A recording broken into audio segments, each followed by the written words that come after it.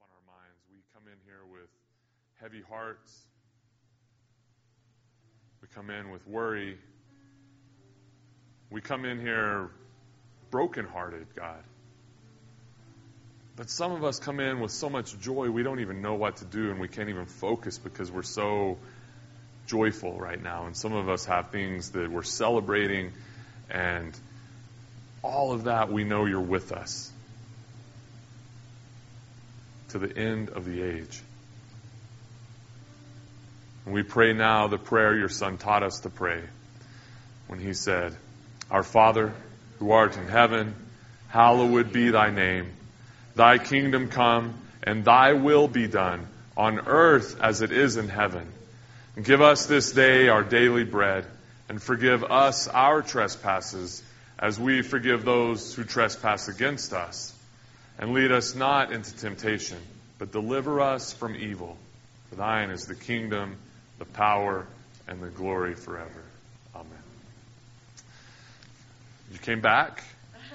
This is the first time I'll preach the third sermon of the fourth time on a Sunday here. So, not funny. That didn't work, Stuart. You do it better than I did. Hey, he came back. So, I was in Abilene, Texas all week. I was in Abilene, Texas all week.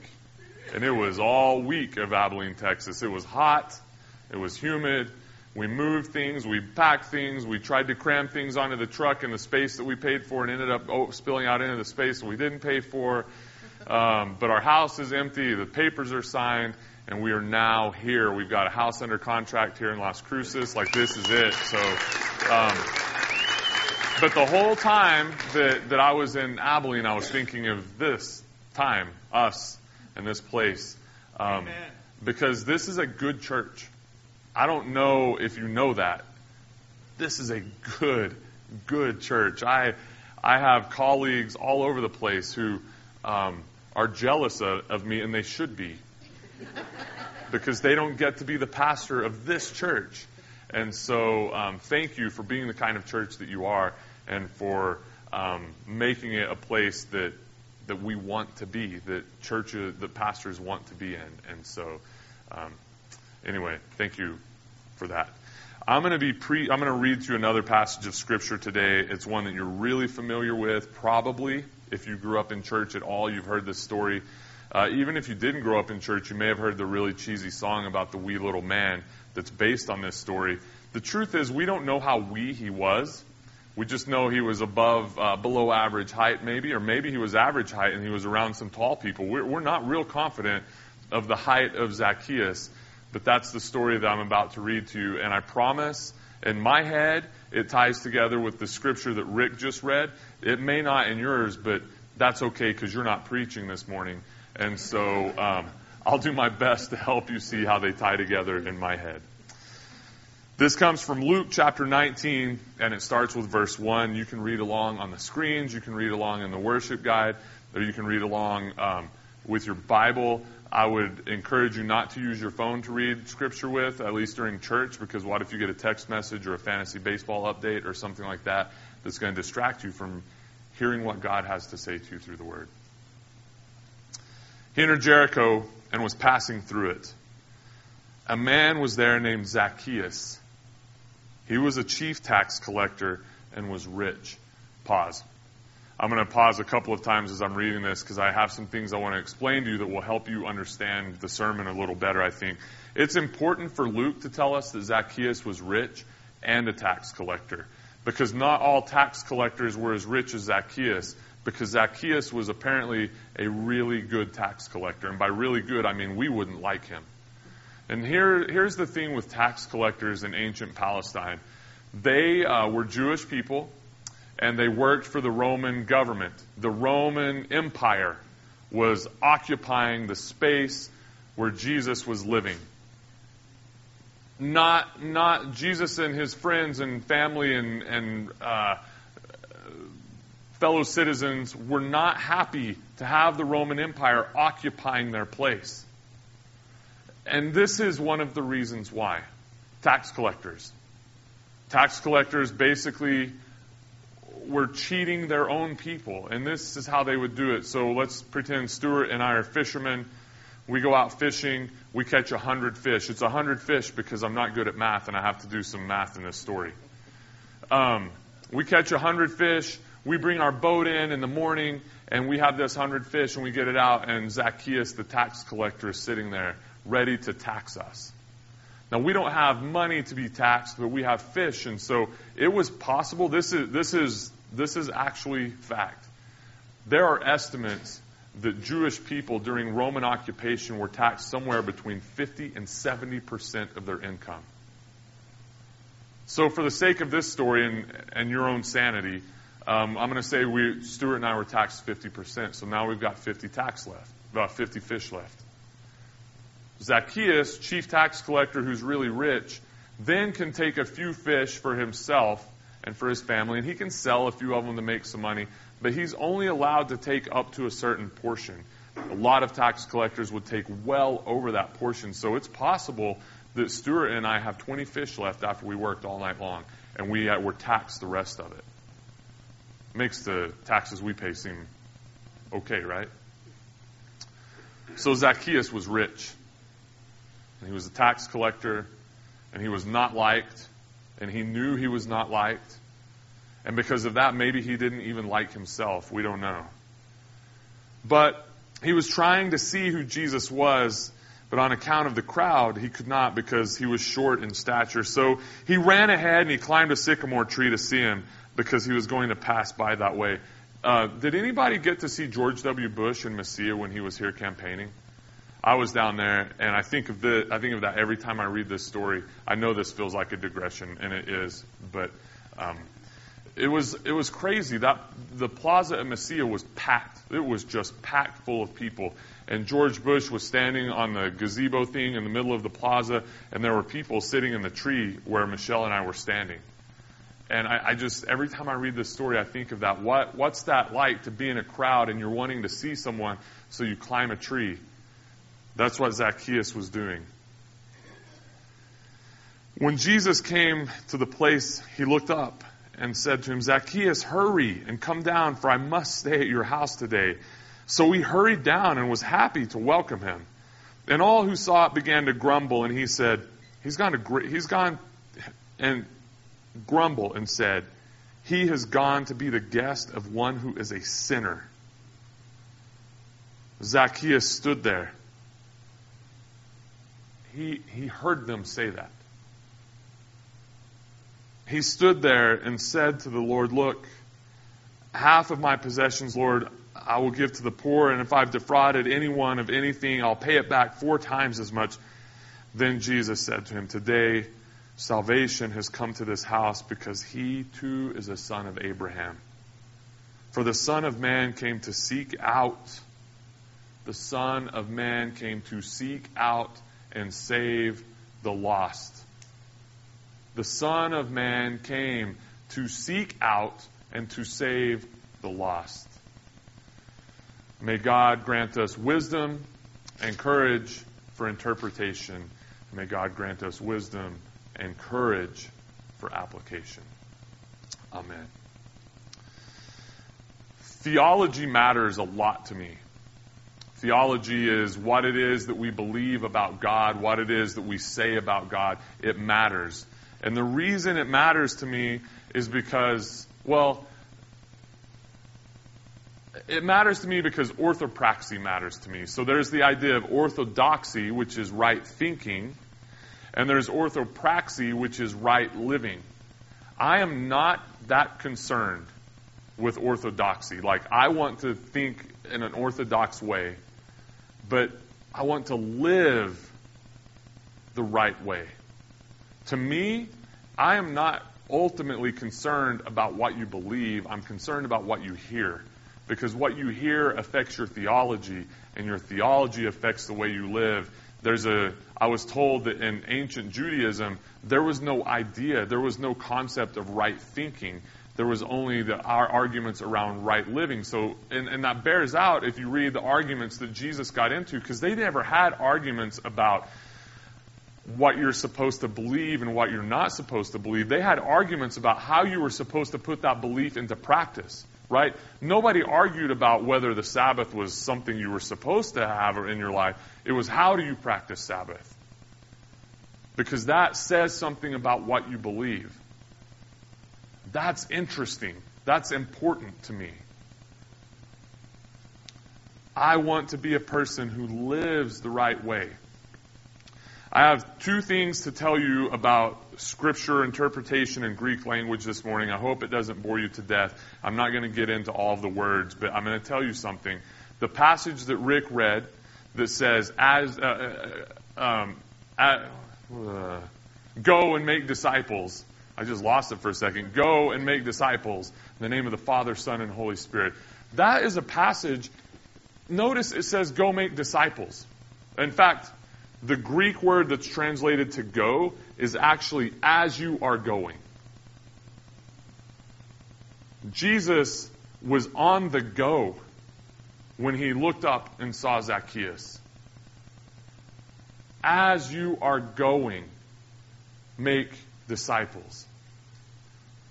But notice it doesn't say as you are going, make converts. As you're going, make disciples. So you're probably thinking, well, what's the difference, Ross? And I'm glad you asked, because the difference is this. A convert is somebody who has converted the way that they think about something. A disciple is somebody who has changed the way that they live. So there's this teacher from Texas named Dwight Pryor that I used to listen to a lot and read a lot of things that he wrote. And I heard him say one time that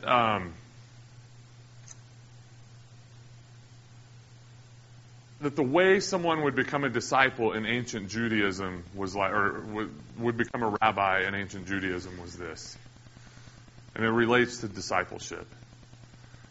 A Jewish kid would go to school and study. And if they were a good student, they would get to continue on in their studies. And they were a good student based on how well they could learn, starting off with the Torah and then the books of the prophets.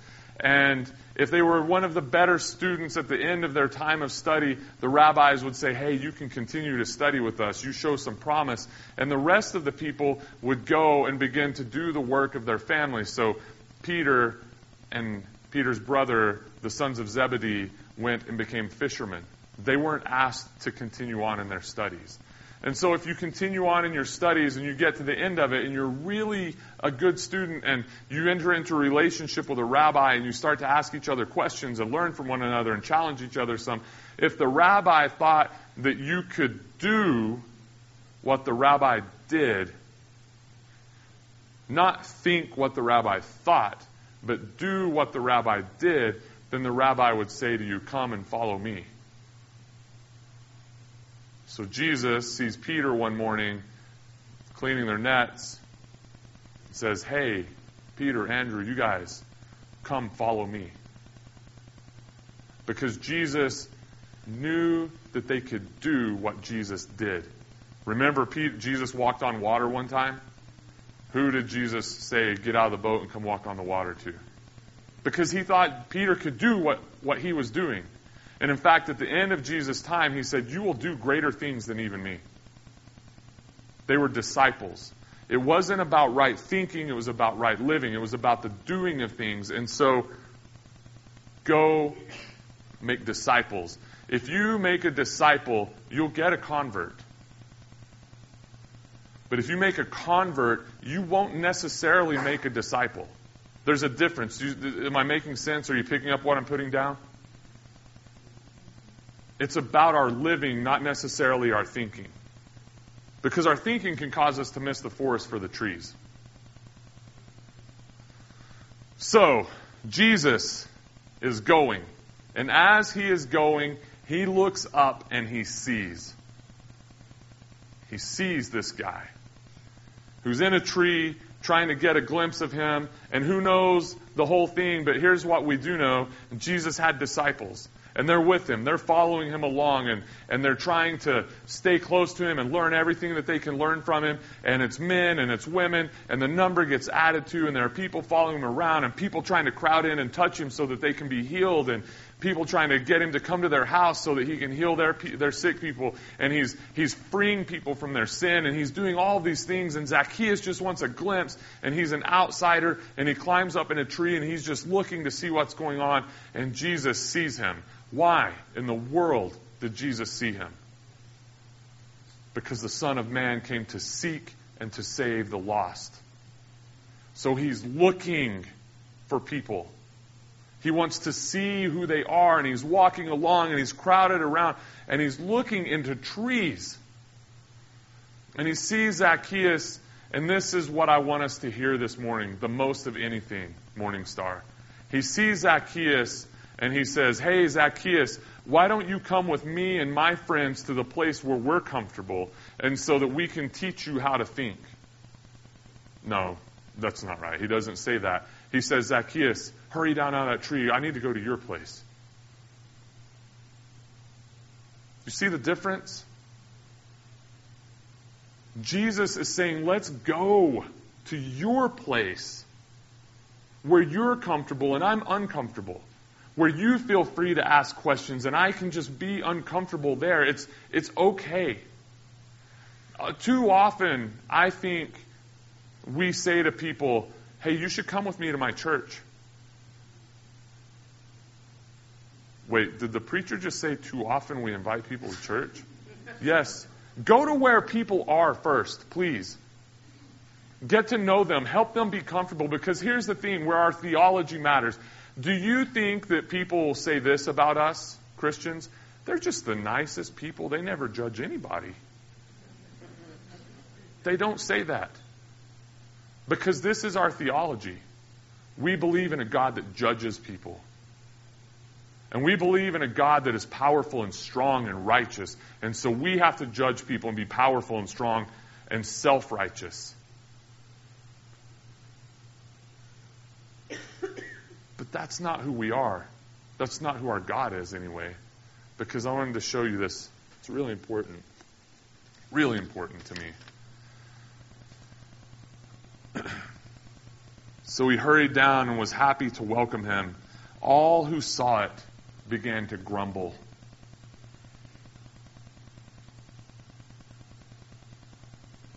And said, "He's gone to be the guest of one who is a sinner." And the sinner heard them say that. I mean, it's bad enough if they had just kept it in themselves, but they said it out loud.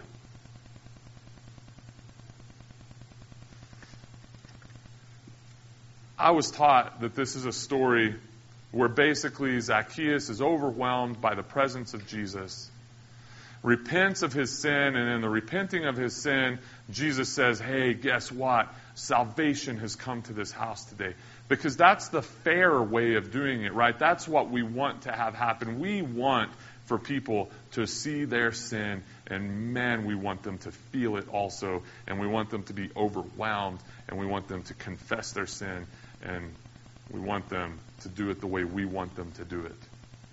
Because that's fair.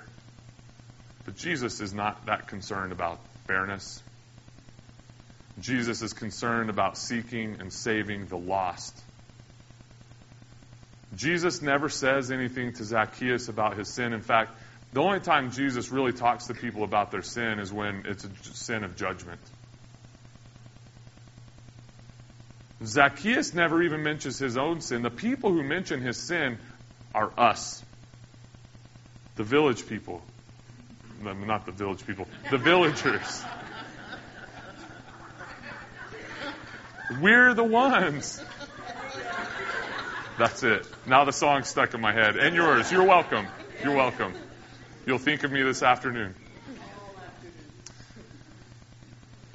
We're the ones who do that, right? We're the ones who judge. We're the ones who say, like, that person is a sinner. And it affects us. Here's the thing. The fact that Jesus doesn't judge affects us. Because if that's our theology, then we're open to be able to go to where people are. And we're able to see who people are. I moved here from Abilene, Texas, the Bible Belt. This is not the Bible Belt, by the way. There's a big difference. I like this better. Here's the problem I had in the Bible Belt. When I accepted a call to ministry, I told God, okay, I'll do this thing, but I'm not going to be able to be up on a pedestal. People are going to have to deal with me, warts and all. Like I'm not going to pretend anything. And so that's the deal that we have, and so I don't. But in Abilene, Texas, it's so Christian culture, for lack of a better phrase, the church kind of controls the way people think because it's so much about orthodoxy instead of orthopraxy, that the last thing I wanted people to know about me was that I was a pastor, because if they knew I was a pastor, they automatically knew who I voted for, who I didn't vote for, what I drank, what I didn't drink, what music I listened to, what music I didn't listen to, what movies I would watch, what movies I wouldn't watch, and how I was raising my children. Just by me saying I'm a pastor. They thought they knew all of that. And then they also thought they knew, oh, he's about to try to convert me and invite me to come to his church, so I'm going to tell them the church I go to, whether I really go to that church or not, but I'm going to know enough people there that I can act like I do know what's going on at that church. Best foot forward. Or walk away, that's the pastor. So I wouldn't lie to people, but I tried to make that be the last thing I let them know. Because I want to know people. And I want to be known by people. Because it's in those relationships that I become a better disciple. Morningstar, we have to be on the go. And as we are going, we have to be open to being changed. Because the Spirit of God is everywhere. You know, a few weeks ago I preached on the baptism of Christ and the Spirit descending like a dove. You know, that word dove is the exact same word for pigeon. And I wish it said the Spirit of God descended like a pigeon. Because I experience the Holy Spirit more like a pigeon than a dove. You know what I mean? Doves are pretty, and they fly around, and we let them go at weddings and funerals, and then they're just like, they're doves. Pigeons are everywhere. And you can't get rid of them. You can put spikes on signs, and somehow they can land in between the spikes. And you put the spikes on the signs, why? Because they're going to make a mess. That's how the Holy Spirit is. The Holy Spirit is everywhere that people are. And the Holy Spirit makes a mess of things that we think we're doing the right way. But for us to experience that, we have to be where people are. We can't just say, come to us. We have to go to them. Because it's in the going that disciples are made, and sometimes we're the disciples that are changed by that interaction. In fact, I would say all the time we're changed through those interactions.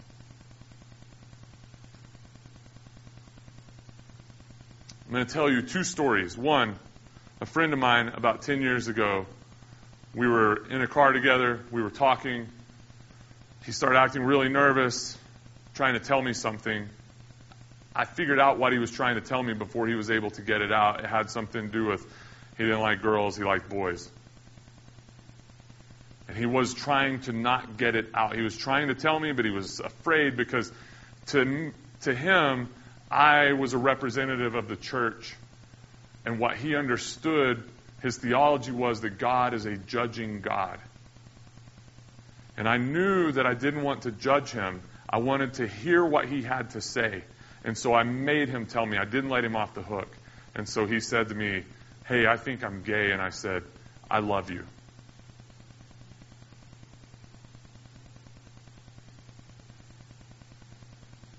My life was changed in that interaction. Because me saying those words helped me understand that God does not judge us that way. God comes to seek and save the lost.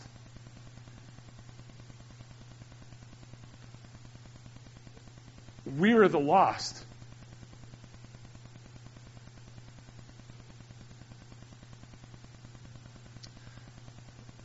Almost a year ago today, I made a new friend. His name is Aaron. And that friendship changed my life in more ways than that I have time to tell you about right now. But I met him in a CrossFit gym. And you know the joke about CrossFit, an atheist, a CrossFitter, and a vegan go into a bar. How do we know? Because they told us within 2 minutes. I walked into this CrossFit gym, and he says, "Hey, what do you do?" And I'm like, "Oh, yeah, we are the living embodiment of this joke." Because I had to tell him in Abilene, Texas, where I don't want people to know right away, I said, "I'm a pastor and a church planter." And he goes, "I'm an atheist." Joke complete. I mean, good grief. And so I thought, well, this relationship's starting off with a real bang. But I stayed open to him, and he stayed open to me. And I'm telling you, he's the smartest person that I know. And as I got to know him, he told me that he also had been on the path to be a pastor and a church planter and got really burned by the church and left the church and then eventually left his faith behind. And so we would have conversations. He was open to telling me struggles that he was having, and I was telling him struggles that I was having, and we began to learn. And I'm telling you, as I stand here, I am a better disciple of Jesus Christ today because of that relationship with him. I'll tell you exactly when it was. On November 18th of last year, I was at the gym, and he was telling me he was having a little bit of a hard time, and he said, "But hey, man, after talking to you some, I think I may try a church again. I may just go and check it out." He goes, "What church should I go to?" And I said, "Not mine." And the reason why is because I wanted that relationship to stay open, and I was afraid that if I became his pastor, it would change things a little bit. Because, like for us, we can be friends because our relationship has started as me being the pastor of the church. But if we had been friends outside, and then I become the pastor, it changes that original friendship, and I didn't want that to happen. Does that make sense? And so he goes, "Well, what church should I go to?" He grew up in a really, really fundamentalist church, and had been burned there, and so I said, "You should go to St. Paul United Methodist Church in Abilene." Felicia Hopkins, if y'all know Felicia, she's the pastor there, and I said, "They've got a female pastor, she's great." And I was just thinking, like, that'll help him see that there's another way of doing church. And so he goes, I'm planning on going this Sunday. And I said, "Would you like, I'll go. My church meets in the afternoon. I can meet you there if you want." And he goes, "Yeah, that might be all right." So I went and I taught a Sunday school class that morning, and then I started looking for him. Then he stood me up.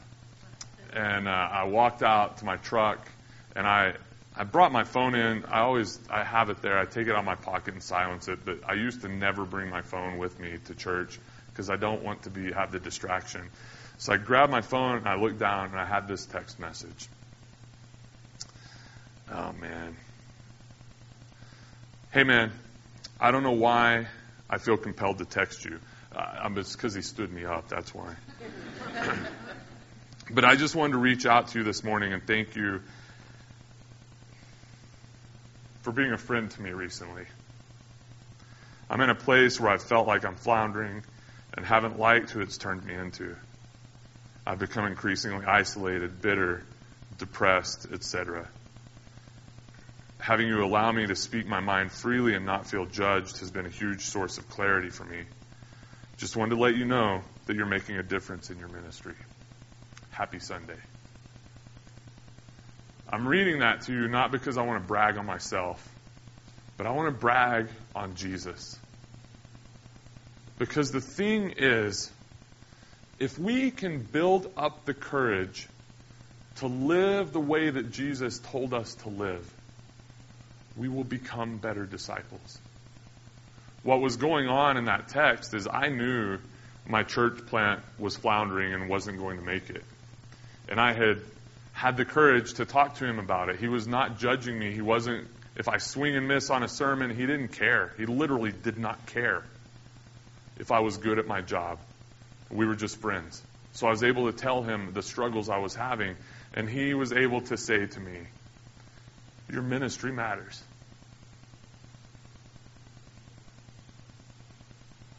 We cannot shut people out by judging. We cannot shut people out because we think something about them. We can't shut them out because of whatever label we have chosen to place on them, be that liberal or conservative or Republican or Democrat or gay or straight or divorced or married or rich or poor or whatever it is. We can't do that, church.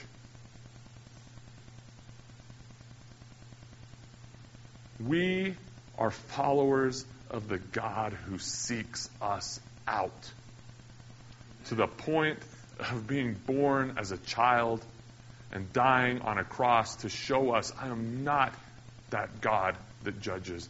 I am the God that seeks you and loves you. End of story, and there's nothing you can do about it, and there's nothing you can do to make me love you less.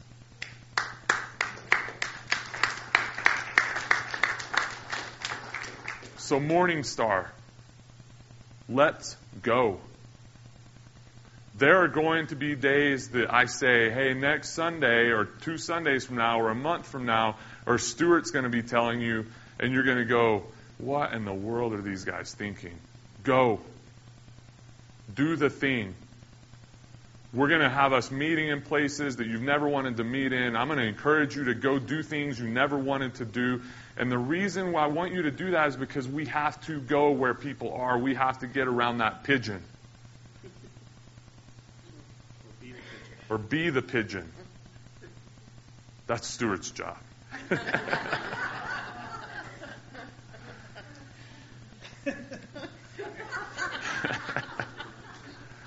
So, in the name of Jesus Christ, so help us, God. We need your help. May we go. And may we see. And may we look. And may we say, let's go to your place. And in the going, may we be changed and become the disciples that are sent. And may we be lucky and fortunate sometimes to maybe help other people become better disciples. Amen.